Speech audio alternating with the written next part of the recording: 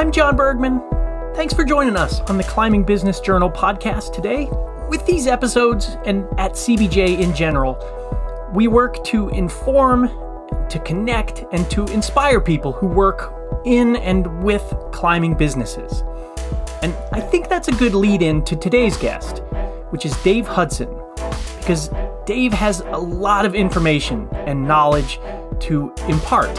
As you will hear, Dave has been involved in climbing business for a long time, specifically on the youth coaching and organizational and competition judging sides of things. And his involvement in all that actually predates the IFSC, it predates USA Climbing, it even predates most gyms having viable youth programs. But what's really cool is that Dave hasn't planted his feet in the history of the industry.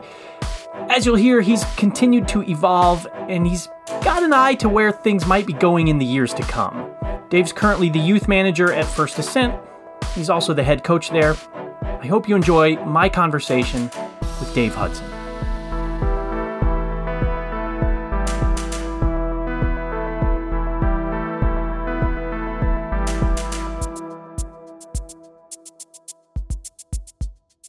Essential Climbing is a new name for a group of brands that have served climbers, gyms, and home walls for decades.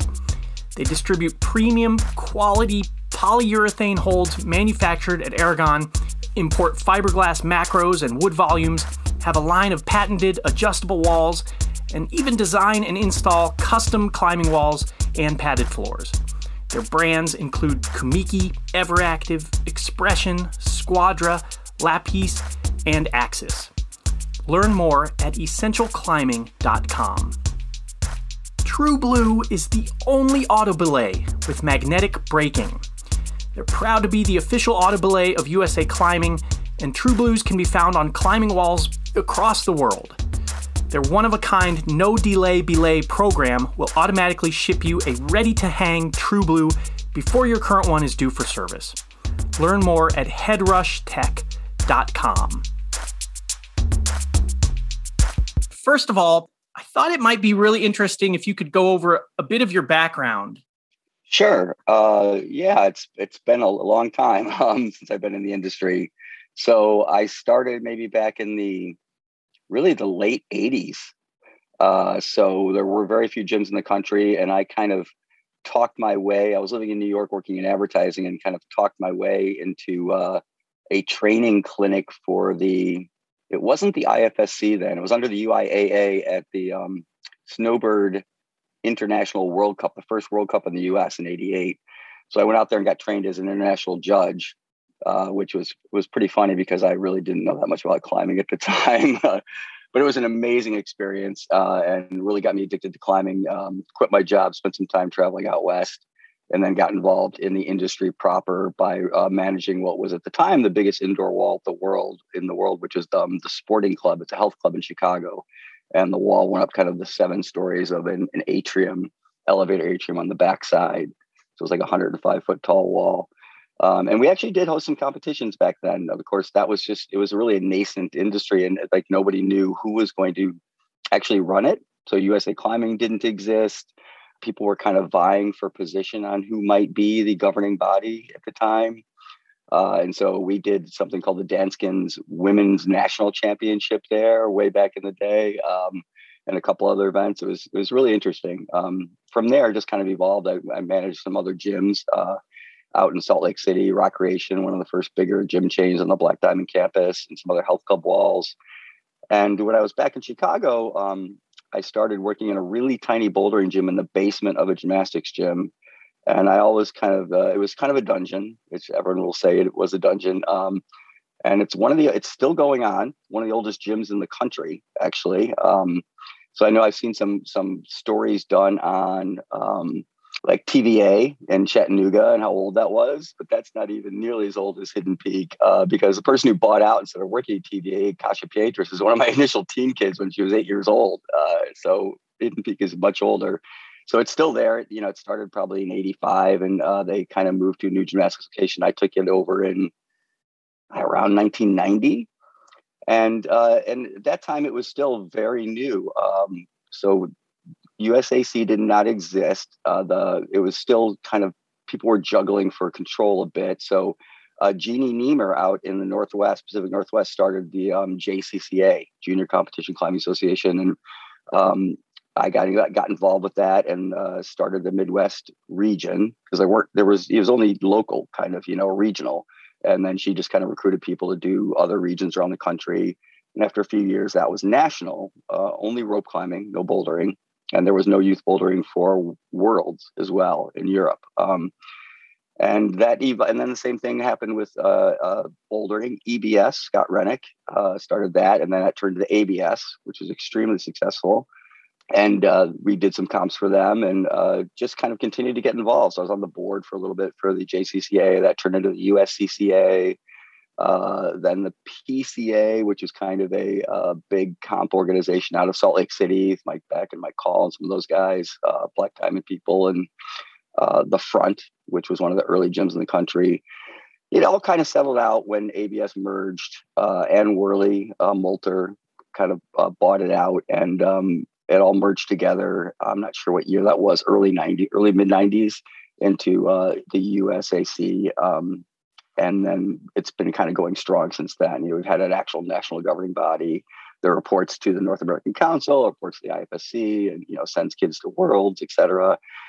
So yeah, that's kind of my history. And I stayed at that little gym training climbers for 18 years, and put some national champions out of that little gym. Kasia Pietras won nationals back in the day. Still a very, very strong climber. Now is in the industry, managing out in Boston climbing gyms.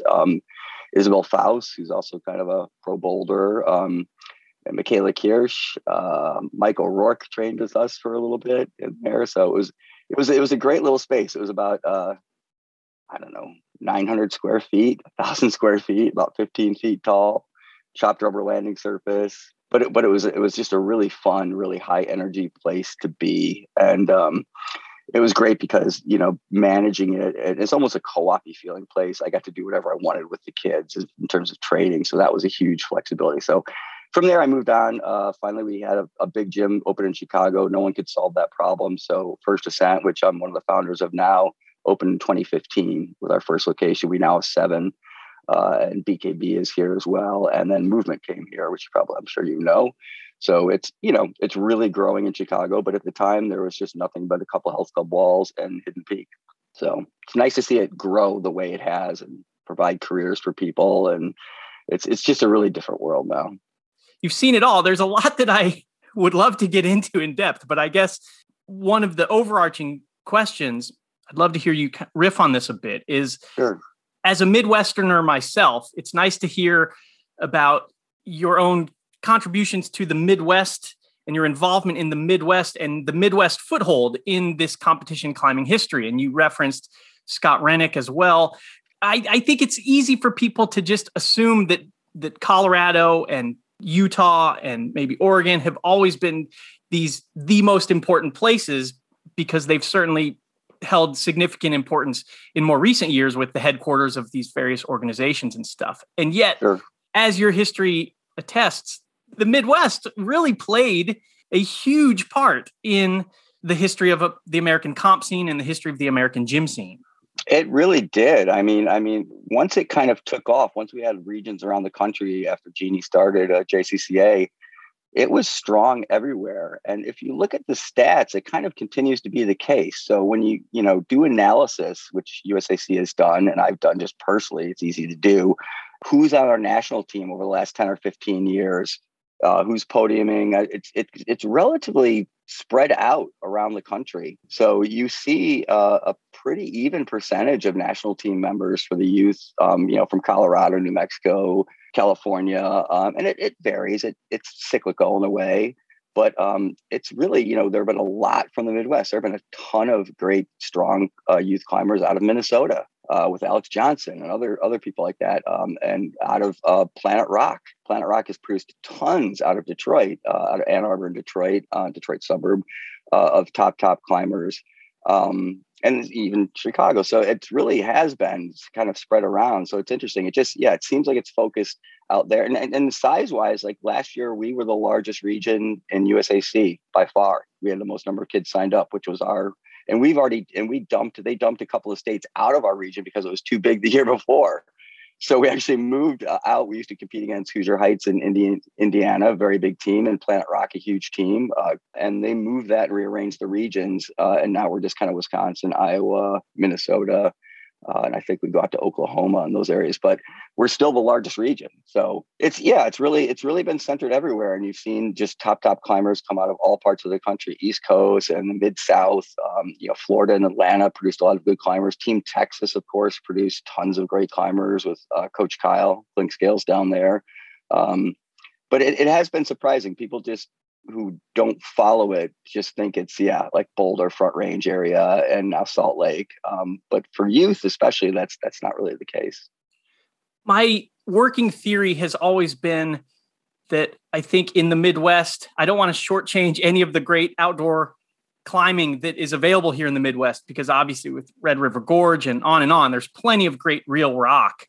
Right. But there's no denying the fact that it's a different kind of access when you're talking about being in Colorado or Utah compared to being in Indiana or Illinois or Kentucky or something like that. And so I've always thought that maybe one of the reasons why the gym scene did really thrive here and continues to thrive here in the Midwest is because for a lot of people, if you want to go climbing, gyms are maybe not the only option, but certainly the quickest and easiest option. You don't have to drive hours and hours to get to the outdoor crag or something like that. You can just go right downtown and there's a gym there. And I think that it's been that way since the mid 90s, really. Yeah, that's exactly true. So there's very little climbing close by. Devil's Lake is kind of a classic area, but there's not much there. I mean, it's trad climbing or rigging a top rope from above. You have access to the top of the cliff. And bouldering has developed there a little bit in the last 10 years, kind of in a talus field. John Gill actually put up some classic boulders back in the day. But that's still 3 hours, and it's not modern sport climbing. So to go to a true modern area, it's the Red River Gorge, and that's, a 7-hour trip, depending on traffic. So that's a long, hard weekend. And so especially for youth, we have so many kids on the team over the years who have just never been outdoor climbing. So really gyms are their access. And for adults too, if it's not the main access, it's at least a starting point where, go to Boulder or Salt Lake, and lots of people get into it by going with a friend or a guide or somebody. So they start outside and they may access the gyms in the off season, but generally everything starts in the gyms in the Midwest for sure. Can you talk a little bit about how the youth programming is organized at First Ascent? Because obviously there are multiple First Ascent gyms, and since it is places like Chicago and whatnot, there's a lot of high traffic moving through those gyms. So can you just explain, how it all comes together? Sure. So we have a strong rec program like most gyms do. So we kind of offer age group rec classes, little scramblers, little spider monkeys, little 4 and 5-year-old scramblers up through stone masters, these different age groups. And then from there, we also have a competitive team. And since I came from Hidden Peak with the team, we kind of were able to start with a strong, large team on day one. So really, we also, a lot of the Evanston Athletic Club and other health club walls that had teams, smaller teams, those employees came to First Ascent too when a gym finally opened. So a lot of those kids came with. So, the very first year, we probably had 35 kids on our climbing team. And that evolved very quickly up to about 100. So we have 5 levels. We have a pre-team, which is kind of a transition from rec classes into the team program, a little bit more training, learning how to train a bit. And then we have development team and teenage teams. So those are more casual, 2 days a week. And then elite development team, EDT, and the elite team, which train 3 days a week, plus, an extra 1 or 2 on their own usually. And those have been strong since the beginning, but they've grown. So we have maybe 100 in the program total, maybe 30 on the elite team. And obviously the lower levels change year to year. Kids move up from, rec classes to development team or development team to EDT, and people leave, people move, switch around. But that's kind of how we're scheduled. So we're 5 days a week, but kind of 2 days for the lower programs, 3 days for the upper programs.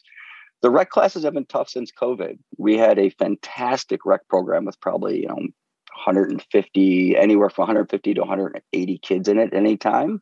So on a Saturday morning, we might have, 5 Gramblers classes running at 9 a.m. and 5 Rock Warriors at 10 a.m. But that's been really difficult since COVID. And it's not so much that climbers, the kids aren't there. It's that we can't get the instructors. So as you probably heard, you listen to the news that, from Subways to Walmarts to climbing gyms, it's been really difficult with staffing for everyone the last 2 years. And we're only going to hire someone who's very qualified and very good with the kids. And we just have trouble getting them. So we're significantly smaller as a rec program, but we hope to get that back up to pre-COVID levels soon. Yeah, that's been something that we've tracked at CBJ in really all aspects of the industry, from coaches to people working at the front desk and whatnot. Yep. And it's a tricky thing because, like you said, just like the rest of the country, it's not like there's an easy solution to that. And especially with something like coaches, where you do have to have some significant credentials, not to mention there's certain responsibilities the gym has to vet people if they're going to be working with kids and all that. So that is a real challenge for sure. It is. It's been difficult. And it's been across the board at our gyms and across the board in terms of job titles. So from setters to coaches or rec instructors to basically our front desk staff, our hospitality staff. It's kind of, in the hospitality staff, we expect a turnover, and at least we're getting constant influx of qualified people that we can look at and hopefully hire, and fill those spots. It's still been a challenge. But for instructors for kids, it's just much harder because we have fewer applicants and we're just not accepting nearly as many as qualified that we really want to work with the program. So, well, speaking of the pandemic, I don't know if you remember this, but the last time you and I talked at length was leading up to the Olympics. I was working on a piece for Climbing Magazine, and we were speculating what type of impact will the Olympics have on youth teams, youth programming, participation, all of that stuff. That was pre-pandemic, so obviously that threw a whole other X factor into the mix. Right. But since the Olympics, have you noticed there is that, as expected or as predicted, uptick in interest in families that saw the Olympics, saw climbing in the Olympics, and then kind of came to the gym wanting to try it after that? I'll be honest. It's really hard to judge that because of COVID. So, take a look at our rec numbers, which of course would be the people who are like, oh, this is cool. I just saw this. I want to try it, kind of entry level. They have not gone up, but I think a lot of that is COVID. Like I said, we do have this wait list of kids that want to take classes, and we just don't have classes to offer them. But honestly, I have not seen it. I have not seen a huge influx of people who saw it saw the Olympics and said, hey, I want to come try that. It seems to be just sort of the natural organic growth that we see of people saying, hey, that sounds fun. I heard about it, or somebody told me about it, or they saw we don't do a lot of advertising. We do, basically social media and some basic marketing. Like most gyms, we're not spending big dollars on big advertising. And come in and try it and like the experience or don't like the experience. And that's been the same with kind of like kids and families as well. So from my perspective, I think I don't have any data on it, but it seems like it's stayed about constant. I've not seen a huge influx, and I've not heard people mention to me that they saw it on the Olympics per se. That's been one of the big questions that we've asked is, did we overestimate the impact that the Olympics was going to have? I don't think we'll be able to answer that probably for several years. Right. But it is something that it's been interesting and difficult to track because it's so coupled with the pandemic and all of that stuff. I think, climbers watched climbing in the Olympics, kids who climb and adults who climb.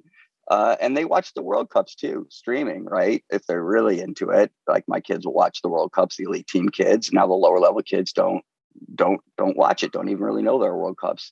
And then as far as general population, I just don't think enough people saw it and said, hey, I'm going to go try that. I'm going to look up a climbing gym, see what's in my community and go try it, any more than we normally see people looking up something fun to do, and they find a climbing gym and they come try it with their family. So we'll see how that evolves. I think, maybe if it gets a little higher profile, a little more coverage and better time slots, that sort of thing, that you might have a little bit more of that.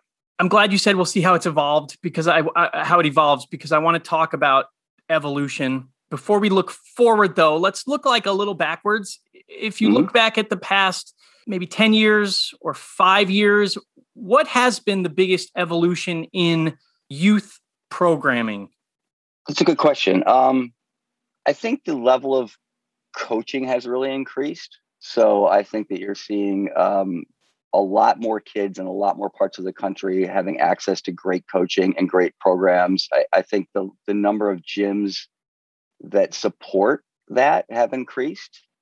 So 10 or 15 years ago, you had gyms that really bought into it and really spent money on coaches and on developing a program, which is a significant investment with a very little return or no return at first. You really have to make that investment and get someone to come to your gym and to stay and to build a program. And so you saw a handful of gyms taken out, noticeably, but, obviously Team ABC or Vertical World or Team Texas with Kyle, those sorts of gyms. But a lot of gyms just didn't. They just didn't do it. So like the same Minnesota, it wasn't that as supported. And so a lot of those great climbers in Minnesota trained in Woody's and home walls. I mean, Alex Johnson trained at VE, but also mostly out of a home wall and home gym. And Tyler Hack, some other really strong people from up there too. So I think that's changed. I think most gyms realize the importance and significance of building a team and adding that into their revenue stream for one, but also it's really good marketing as well. And it's just, and they just want to support the sport and see the sport grow too. So they just kind of feel like it's an integral part of the sport that they need to participate in. So that's grown, and the number of coaches is growing. And I think, another thing is we're on our second generation of coaches. So a lot of the kids I coached are coaching. So, Kasha is actually in a management position.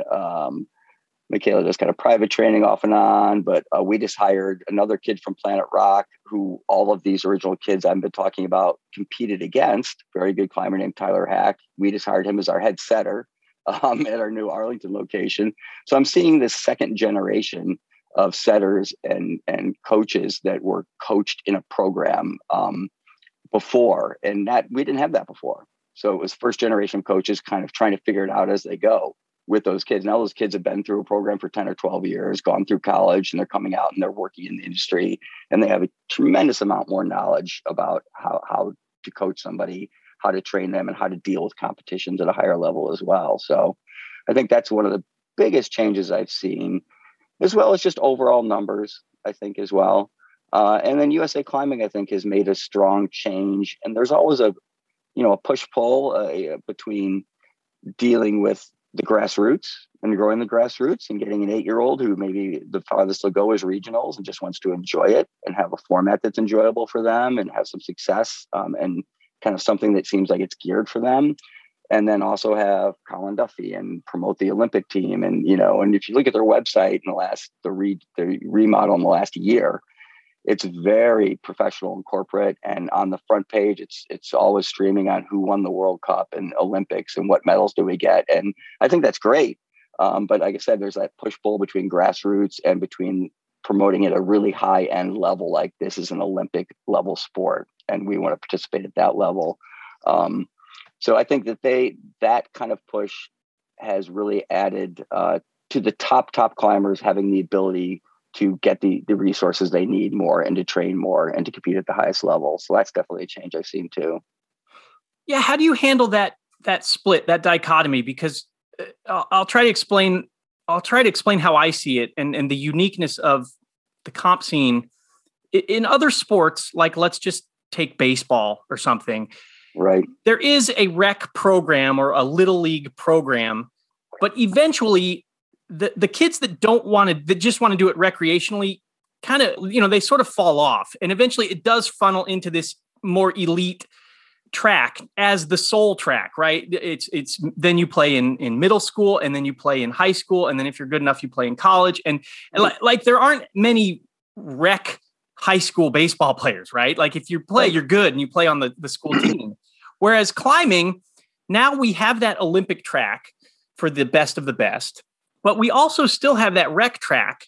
And you don't want those rec kids to lose that, even if they know that as they get older, they're never going to be Olympic caliber. You still want them to compete in comps, and you still want to hold comps and have programming that keeps them involved in the youth scene. So it's very unique. Climbing has these two tiers. Yes. You almost have to serve them equally. And I think that's a challenge that USA Climbing has been struggling with a little bit. I think it's really hard to provide grassroots support and grow your membership base, and then provide for your high-end athletes and fund them to go to the Olympics and go to World Cups and compete, and promote them. And I think they're coming close to that inflection point where they're trying to do both. Because if you don't have enough grassroots people in the sport, and a base in your sport, you're not going to support the higher end athletes in the sport, right? On the other hand, if you don't support the high end athletes, they're not going to do well in the international competitions. They're not even going to get to go over there. They won't have the money. They need the funding just to be able to travel and attend these, and they have trouble doing that. I don't know when that. I think we're close to that inflection point. I don't know where it is. I don't think we're quite there yet. But at some point, you're going to have two tracks, I believe. So I grew up as a gymnast a bit, and gymnastics is the exact same way. And when you compete as a gymnast, there's level 1, level 2, level 3, level 4, but up to level 10, and females go up and males go down for some reason, or vice versa. And when you go to competitions, you're like, oh, I'm competing as a level 4 gymnast in 7 to 9 years old. Oh, I'm a level 5, 11 to 13-year-old. So you're only competing against people who are basically of your ability. So they've already broken you down into ability. There's nothing like that in climbing. In climbing, when you come to regional championships, there's quite likely a national team member in your category that's competing against, right? So we go just at the regional or divisional level, we're going to run into people who went to Worlds last year who are national team members. It's all open, fully open, level 10, And I think at some point, they're going to have to split that. There's going to have to be sort of a more recreational track and a higher level track. I'm not sure how they would do that. I've thought about it a lot. I do not have any recommendations for them. It just seems like a really difficult thing to do. You have to have enough kids to support both, right? I mean, you have to kind of cross over that level. But it just seems like it's inevitable at some point there, because you're not going to want to have someone who is an 8-year-old who's brand new going to regional championships, and you've got, an 11 and under. There's a kid in the 11 under Team ABC. I forget his name. It slips my mind. He's climbing V10, V11, V12. He's training with the 16, 17-year-old boys on ABC, which are descending the hardest routes in the country. He's like 9 or 10 years old. So I think at some point that has to happen. I'm just not sure when and how they're going to do it. One thought is if they go to more of what other sports do, which is maybe more of a state-based kind of thing. So you got to go through conference and sectionals and to, state championship, and that feeds into USAC. I'm really not sure, but at some point it's going to eventually happen. And I suppose, speaking of the different state modeling, I guess one logical answer or solution, although it's not an easy one, would be to get climbing integrated more into high schools as a high school sport, because then there would be this framework for every state, with the high school athletic association would have just what you said, a sectional and then a regional and then a state championship. And then maybe that would funnel into the national championships or something like that. Obviously that takes infrastructure that isn't there right now in terms of climbing being offered at all these different schools and all that. Yeah, that's true. However, it's become so popular in the last 15 years that almost again, this also speaks to access for people of color and underprivileged people. But, at the higher, like in middle class communities, let's say in the northern suburbs here, almost every park district does have a wall, and many of the high schools have a wall. And then, of course, there are many private gyms like us who you could partner with to run programs at. There's still limited access, but it's pretty good.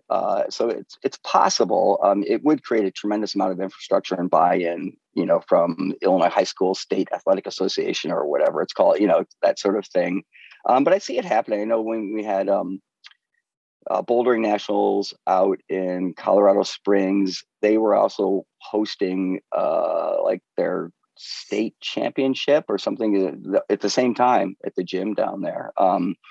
And I know, Denver Climbing League. There have been other, private things that are not formed in USA Climbing outside of that, but then kind of feed into it in an informal way. They're just things that people do, and they know that they can have fun at, like the DCL when that was going on and really strong.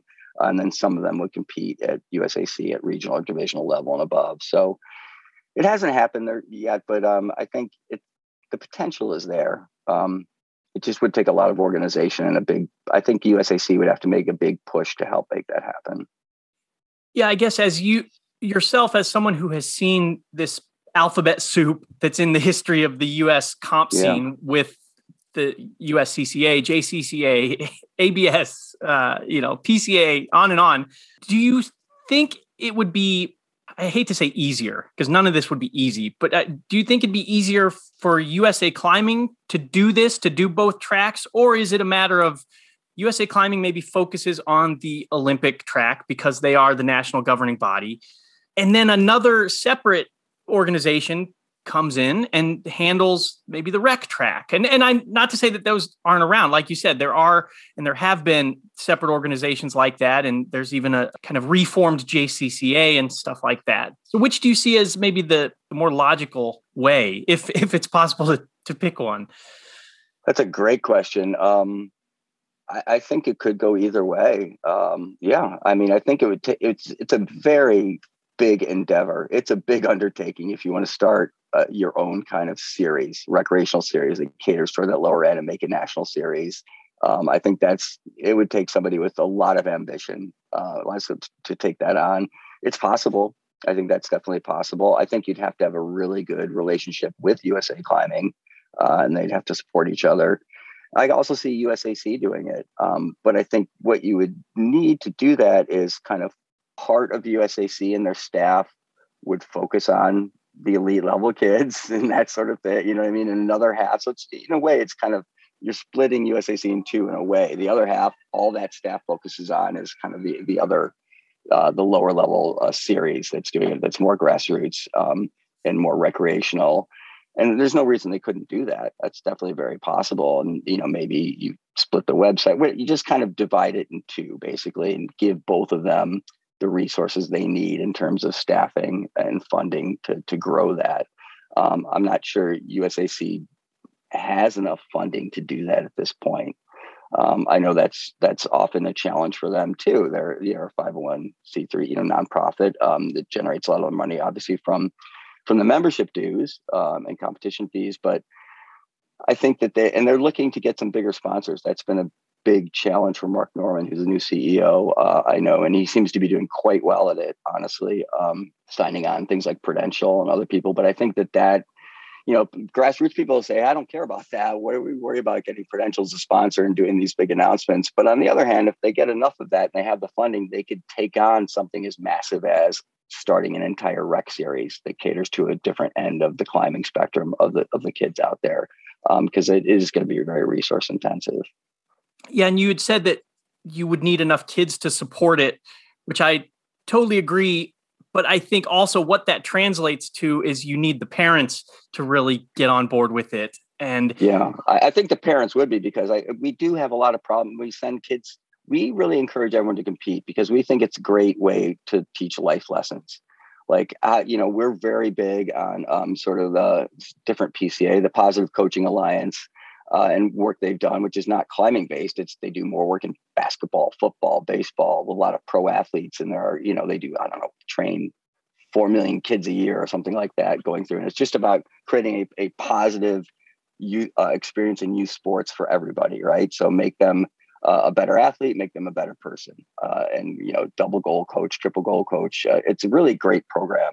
And we really think about that all the time. And we think that competition is a great way to teach life lessons to these kids and learn how to deal with disappointment, learn how to deal with successes, learn how to kind of manage all of those emotions and feelings that go on when you're in an environment that's slightly uncomfortable. That's a competition per se. So we try to get our little development team kids to go compete and just encourage them. And, it doesn't matter where they place. It's a matter of, did you have fun? Did you enjoy the climbs? Did you enjoy that new cool climb you got to climb on? And how'd you do on it? Did you solve something? Did you learn something new?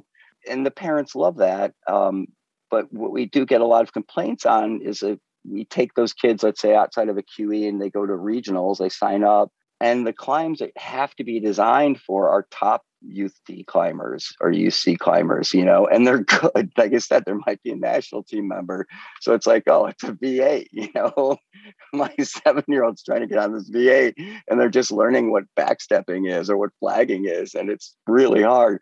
So you do see some parents saying, hey, this is terrible. That was an awful experience. And you try to say, hey, we'll talk to the kids. We'll make them understand that, look, you did fantastic. It's just that these are designed for the best climbers in the country, And so if you can get 3 moves on this or get the zone on one boulder problem, that's terrific. That's amazing. We love to see that.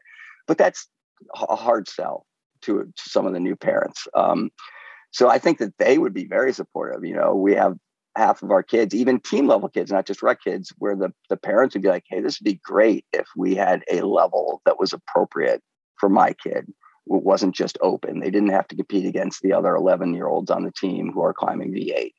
It's interesting too, talking about the parents, and with this nod to the history, it may the JCCA, which you referenced in your own background, was formed by parents, right? All it was parents, exactly yep. What we're talking about. These parents noticed these issues that they were upset with, frustrated with, or they just wanted to tweak a little bit, and they decided to form their own organization. And so hearing us talk about this now, it's kind of like, well, maybe what's old is new, and it could be the parents kind of organizing. It's true. It's absolutely true. And they talk to us about that all the time. Like, hey, we'd love to see this. Does this happen? Is there some sort of, thing going on like this? And I'm like, well, no, unfortunately there's not, but, and like I said, in some parts of the country, there are small things that are developing where people do that. So Planet Rock has started the Planet Rock series a couple of years ago, and it's 3 events they're hosting. One of them is a sanctioned QE for bouldering, and the other 2 aren't. And you can win the overall series. Unfortunately, the only kids who are traveling or going to that are my top climbers, right? So it still is kind of the high end level. So it's not like a community comp, which, we have all the time, and all gyms have these community comps where it's like, hey, sign up for what's appropriate: rec, intermediate, advanced, open. What boulder grade do you climb? It's just not there yet for the kids. Aside from these potential organizational evolutions, how else do you see youth comp climbing and comp climbing in general, and youth coaching and the gym scene? How do you see that evolving in the future? I'd like to see something we try to do. And every time I try to do it, I realize there's a lack of resources, a lack of training, a lack of knowledge on my part, even after 30 years of kind of data-driven training. So my elbows, I kind of did the silly thing and overtrained for about 3 years and kind of ruined my elbows, and with typical medial epicondylitis, a typical climber's injury, and kind of stopped my climbing. So I don't do it very much anymore. And I've gotten into bike racing the last 10 or 12 years. And the data-driven research for someone who's a pro bike racer who races the Tour de France or something, or a runner or anything like that, it's unbelievable. It's like, you can't cap it all. It's like, there is so much, you can never even read all the research. I'd like to see more of that. And so every time I go to a coaching clinic that USAC puts on, or a great organization is Canada Strong. So that's an organization that's private now, but was formed by some of the top Canadian national team coaches and other people in the program. It's a much smaller program up there in general compared to USAC. And they've been putting on some great seminars, 2, 3, 4-day seminars on training, and bringing in fantastic people to talk. And that's just evolving. I'd like to see more of that. I think you're going to see more data-driven, research-driven training. So I think that you're going to see, rather than just like, hey, let's do a 4x4 today, right? Let's work on power dirts. Let's climb this. I think, and you're seeing more of that come out in books and other, things that you can follow too, Training for Climbing, and several different books that are out. But it's still pretty sparse. So I think that will evolve and bring it up to a higher level, what people can achieve. So they're going to start focusing on those higher levels of training that's data driven. They're going to focus on things like nutrition, all these little things that have not really been done in the past. I think the formats will continue to evolve too. That's something I'm always interested in. Will they change? There's all these rumors. Will they change the speed climbing route? When will they change it? How will that change? So I'm a little bit still, but used to be involved more with the IFSC, and I'm internationally certified judge. So I've judged at Worlds and some other big events. Now that I've also coached the national team a couple of times, and now they're an Olympic sport, the conflict of interest is really taken much more seriously. So they're like, oh, you coach the national team, or you might do that, go down to, Ecuador and do Pan Ams, and you cannot judge not only that event, but any event with a 2-year period or 4-year period, which makes sense. but getting some insight and information on that, there's a lot of discussion on formats and potential format changes, like what's going to happen with speed. And of course, the Olympics having the triple discipline, right, combined only, and then going down to speed and then boulder lead and double discipline. I think you're going to see that evolve too. I'm not sure where it's going to evolve to, but I think you're going to continue to see that evolve. I'd just be very interested to see where it goes. I know, for instance, where bouldering is now with the volumes and the sort of coordination problems and so the kind of the difference from the power climbing where it was mostly 10 years ago is a neat evolution. I know Timmy Fairfield was really setting for the Asian X Games for about 7 or 8 years, maybe 10 years ago. And he was, if you look at those old tapes from the Asian X Games, it was fascinating. He was way ahead of the game in terms of coordination, dynamic, really making bouldering separate from rope climbing. In terms, he would use, holds on chains and standing on blocks to start the problem, and all these, double overhead toe hooks and pull through and just really crazy stuff. And he really thought, it needed to go there for excitement. And it has gone in that direction, but not quite all the way there. So I'm interested to see how that will change too. And I think there's the push-pull on formatting between what caters to a grassroots level climber and what caters to the top end climbers and what's going to be used at World Cups and the Olympics.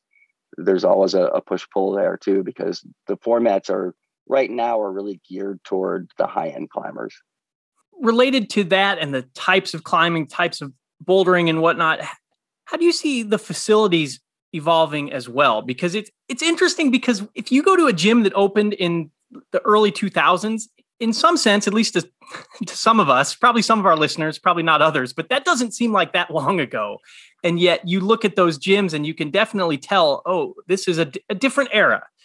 And it's interesting too that your connections to First Ascent, because First Ascent, one of the gyms up there in Chicago, was the first gym that I ever went to that offered free Wi-Fi, and there was this space where you could just work. And I remember going to that gym, that First Ascent gym, and thinking, wow, they're really encouraging me to just hang out here after my climbing. And of course, that's where a lot of other gyms have gone.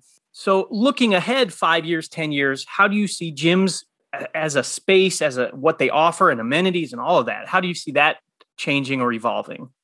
I think you're exactly right. It is a community space that we want people to hang out in and make connections in. And the buzzword, for us in marketing and for the whole industry in marketing is community, but it's true. I mean, anyone who's a climber knows that there is a strong community of climbers, and that once you kind of become a regular, you just kind of slide into that community, and it's a very accepting community and a tremendous community. I love it. That's what roped me in 35 years ago and kept me. For people who don't understand it at all, I've always compared it to surfing. The surfing community is a very, very tight community too. And people who don't even surf kind of know, like, oh, surfers are surfers, right? And they do what they do in California, and they all hang out together and they all look the same. And, that's not true anymore either. It's obviously broadened a great bit in 30, 40 years of surfing, but it's just a really tight community. And I think gyms are, like our Arlington Heights, our newest gym, is 4 times the square footage floor space, the building of the gym you saw of Avondale downtown. And we only put, 3,000 or 4,000 extra wall square feet of climbing in that space. And it's a 40,000 square foot building. So it's like, it's almost the same amount of wall as Avondale, which is like 16,000 square foot building. So I think that's the trend. I think it will continue. And if you look at, European gyms, South American gyms, and Sharma's gym, a lot of them even have, coffee shops and even bars, and liability is a bit different over in Europe. So you sit and have a drink afterwards, you're climbing.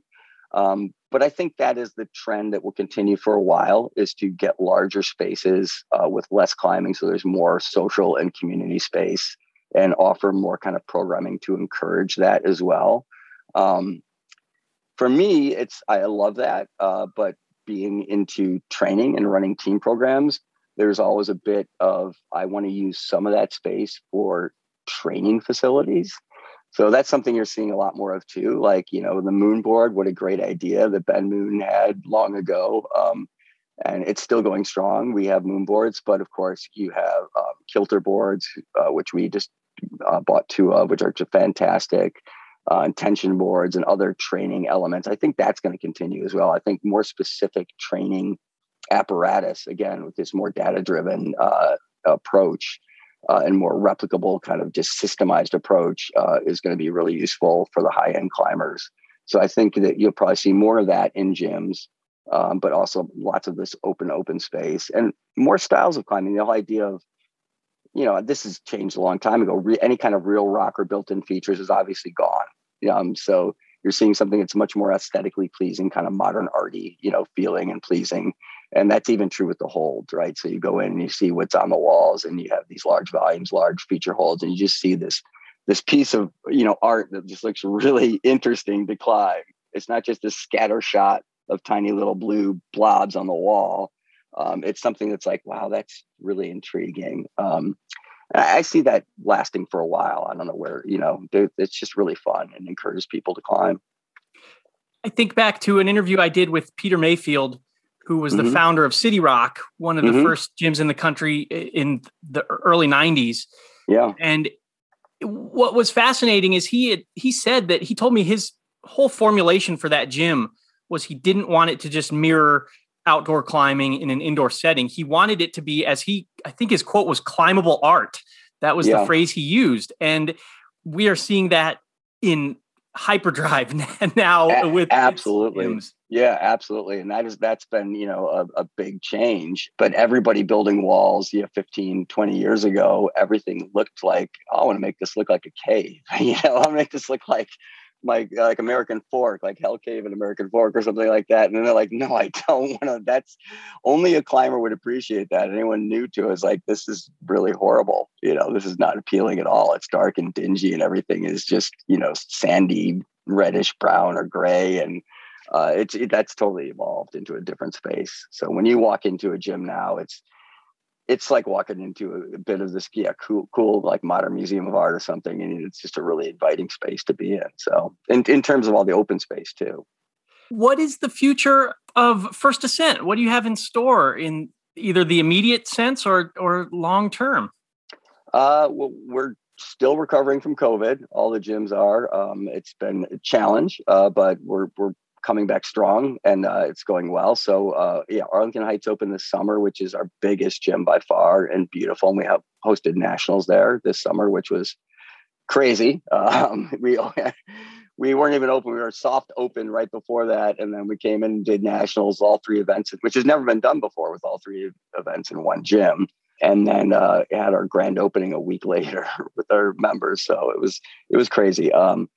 But we also have some other projects in development. We're looking to stay kind of in our general area. We feel like we understand the Midwest market well and are really connected to that. But we have some projects, I can't tell you about them right now, but some that are in the works. So we're always looking forward to the future and kind of making those connections and say when things actually, financially and at the right time and those developments are coming along, then it's the time to actually put a gym in or push that project forward. We look forward to doing that and expanding. There's a lot of opportunity in the Chicago market still, actually, but also around the close Midwest, something we can get to closely. We're looking at those as well. But Chicago is still really underserved. If you take a look at the demographics and the population and you compare it to something like Boston or Denver or other places, the amount of square footage of wall space in a gym wall space we have per person, especially if you look at the core demographic, is really low. It's still, 2 or 3 times less than some of these other markets. So I still think there's a lot of potential in Chicago as well. This is great. I'd love to chat another time and get more into not only all of this, the future stuff, but to get into some of the history, because I could sit and hear about Snowbird 88 memories forever. God, the history is wild because it was, it's really fun to talk about. I mean, everything was just seat of the pants, just winging it. I mean, even for organizations like USAC or IFSC, it was just kind of winging it and just great stuff. And it's so professional now. I mean, and the people, like when we hosted nationals this year, the amount of resources that USAC brought, the number of people and the quality of people and the amount of full-time people and the knowledge they have was off the charts compared to thinking about some of the nationals I've been involved with. I used to judge a lot. So I judged the Planet Rock nationals in the early 2000s where they didn't have good air conditioning and it was 110 degrees and people called the fire department and they emptied the gym in the middle of the finals round with 10 climbers on the wall and everyone had to leave and come back and things like that. And now it's so professional, and it's amazing to see. I mean, they're doing a really, really good job with that. And the people we worked with were fantastic. So those resources are nice. But back in the day, there were some wild accommodations that had to happen to make things work. Well, Dave, I really appreciate you taking the time. I'm a captive audience for all of this stuff. And yeah, I love your connection to the history, and I love kind of your vision for the future, even though as we said, maybe there are questions that can't be answered right now, but it's fun to speculate. It's wide open. It's wide open. So I'm as intrigued as anyone else to see kind of how that evolves. Thanks for listening to today's episode with Dave Hudson. If you enjoyed what you heard, check us out next time. We'll be back with another guest and another episode very soon. And also, word of mouth helps. So if you like this podcast, we're appreciative if you tell a friend or tell a coworker about it. We'll see you next time.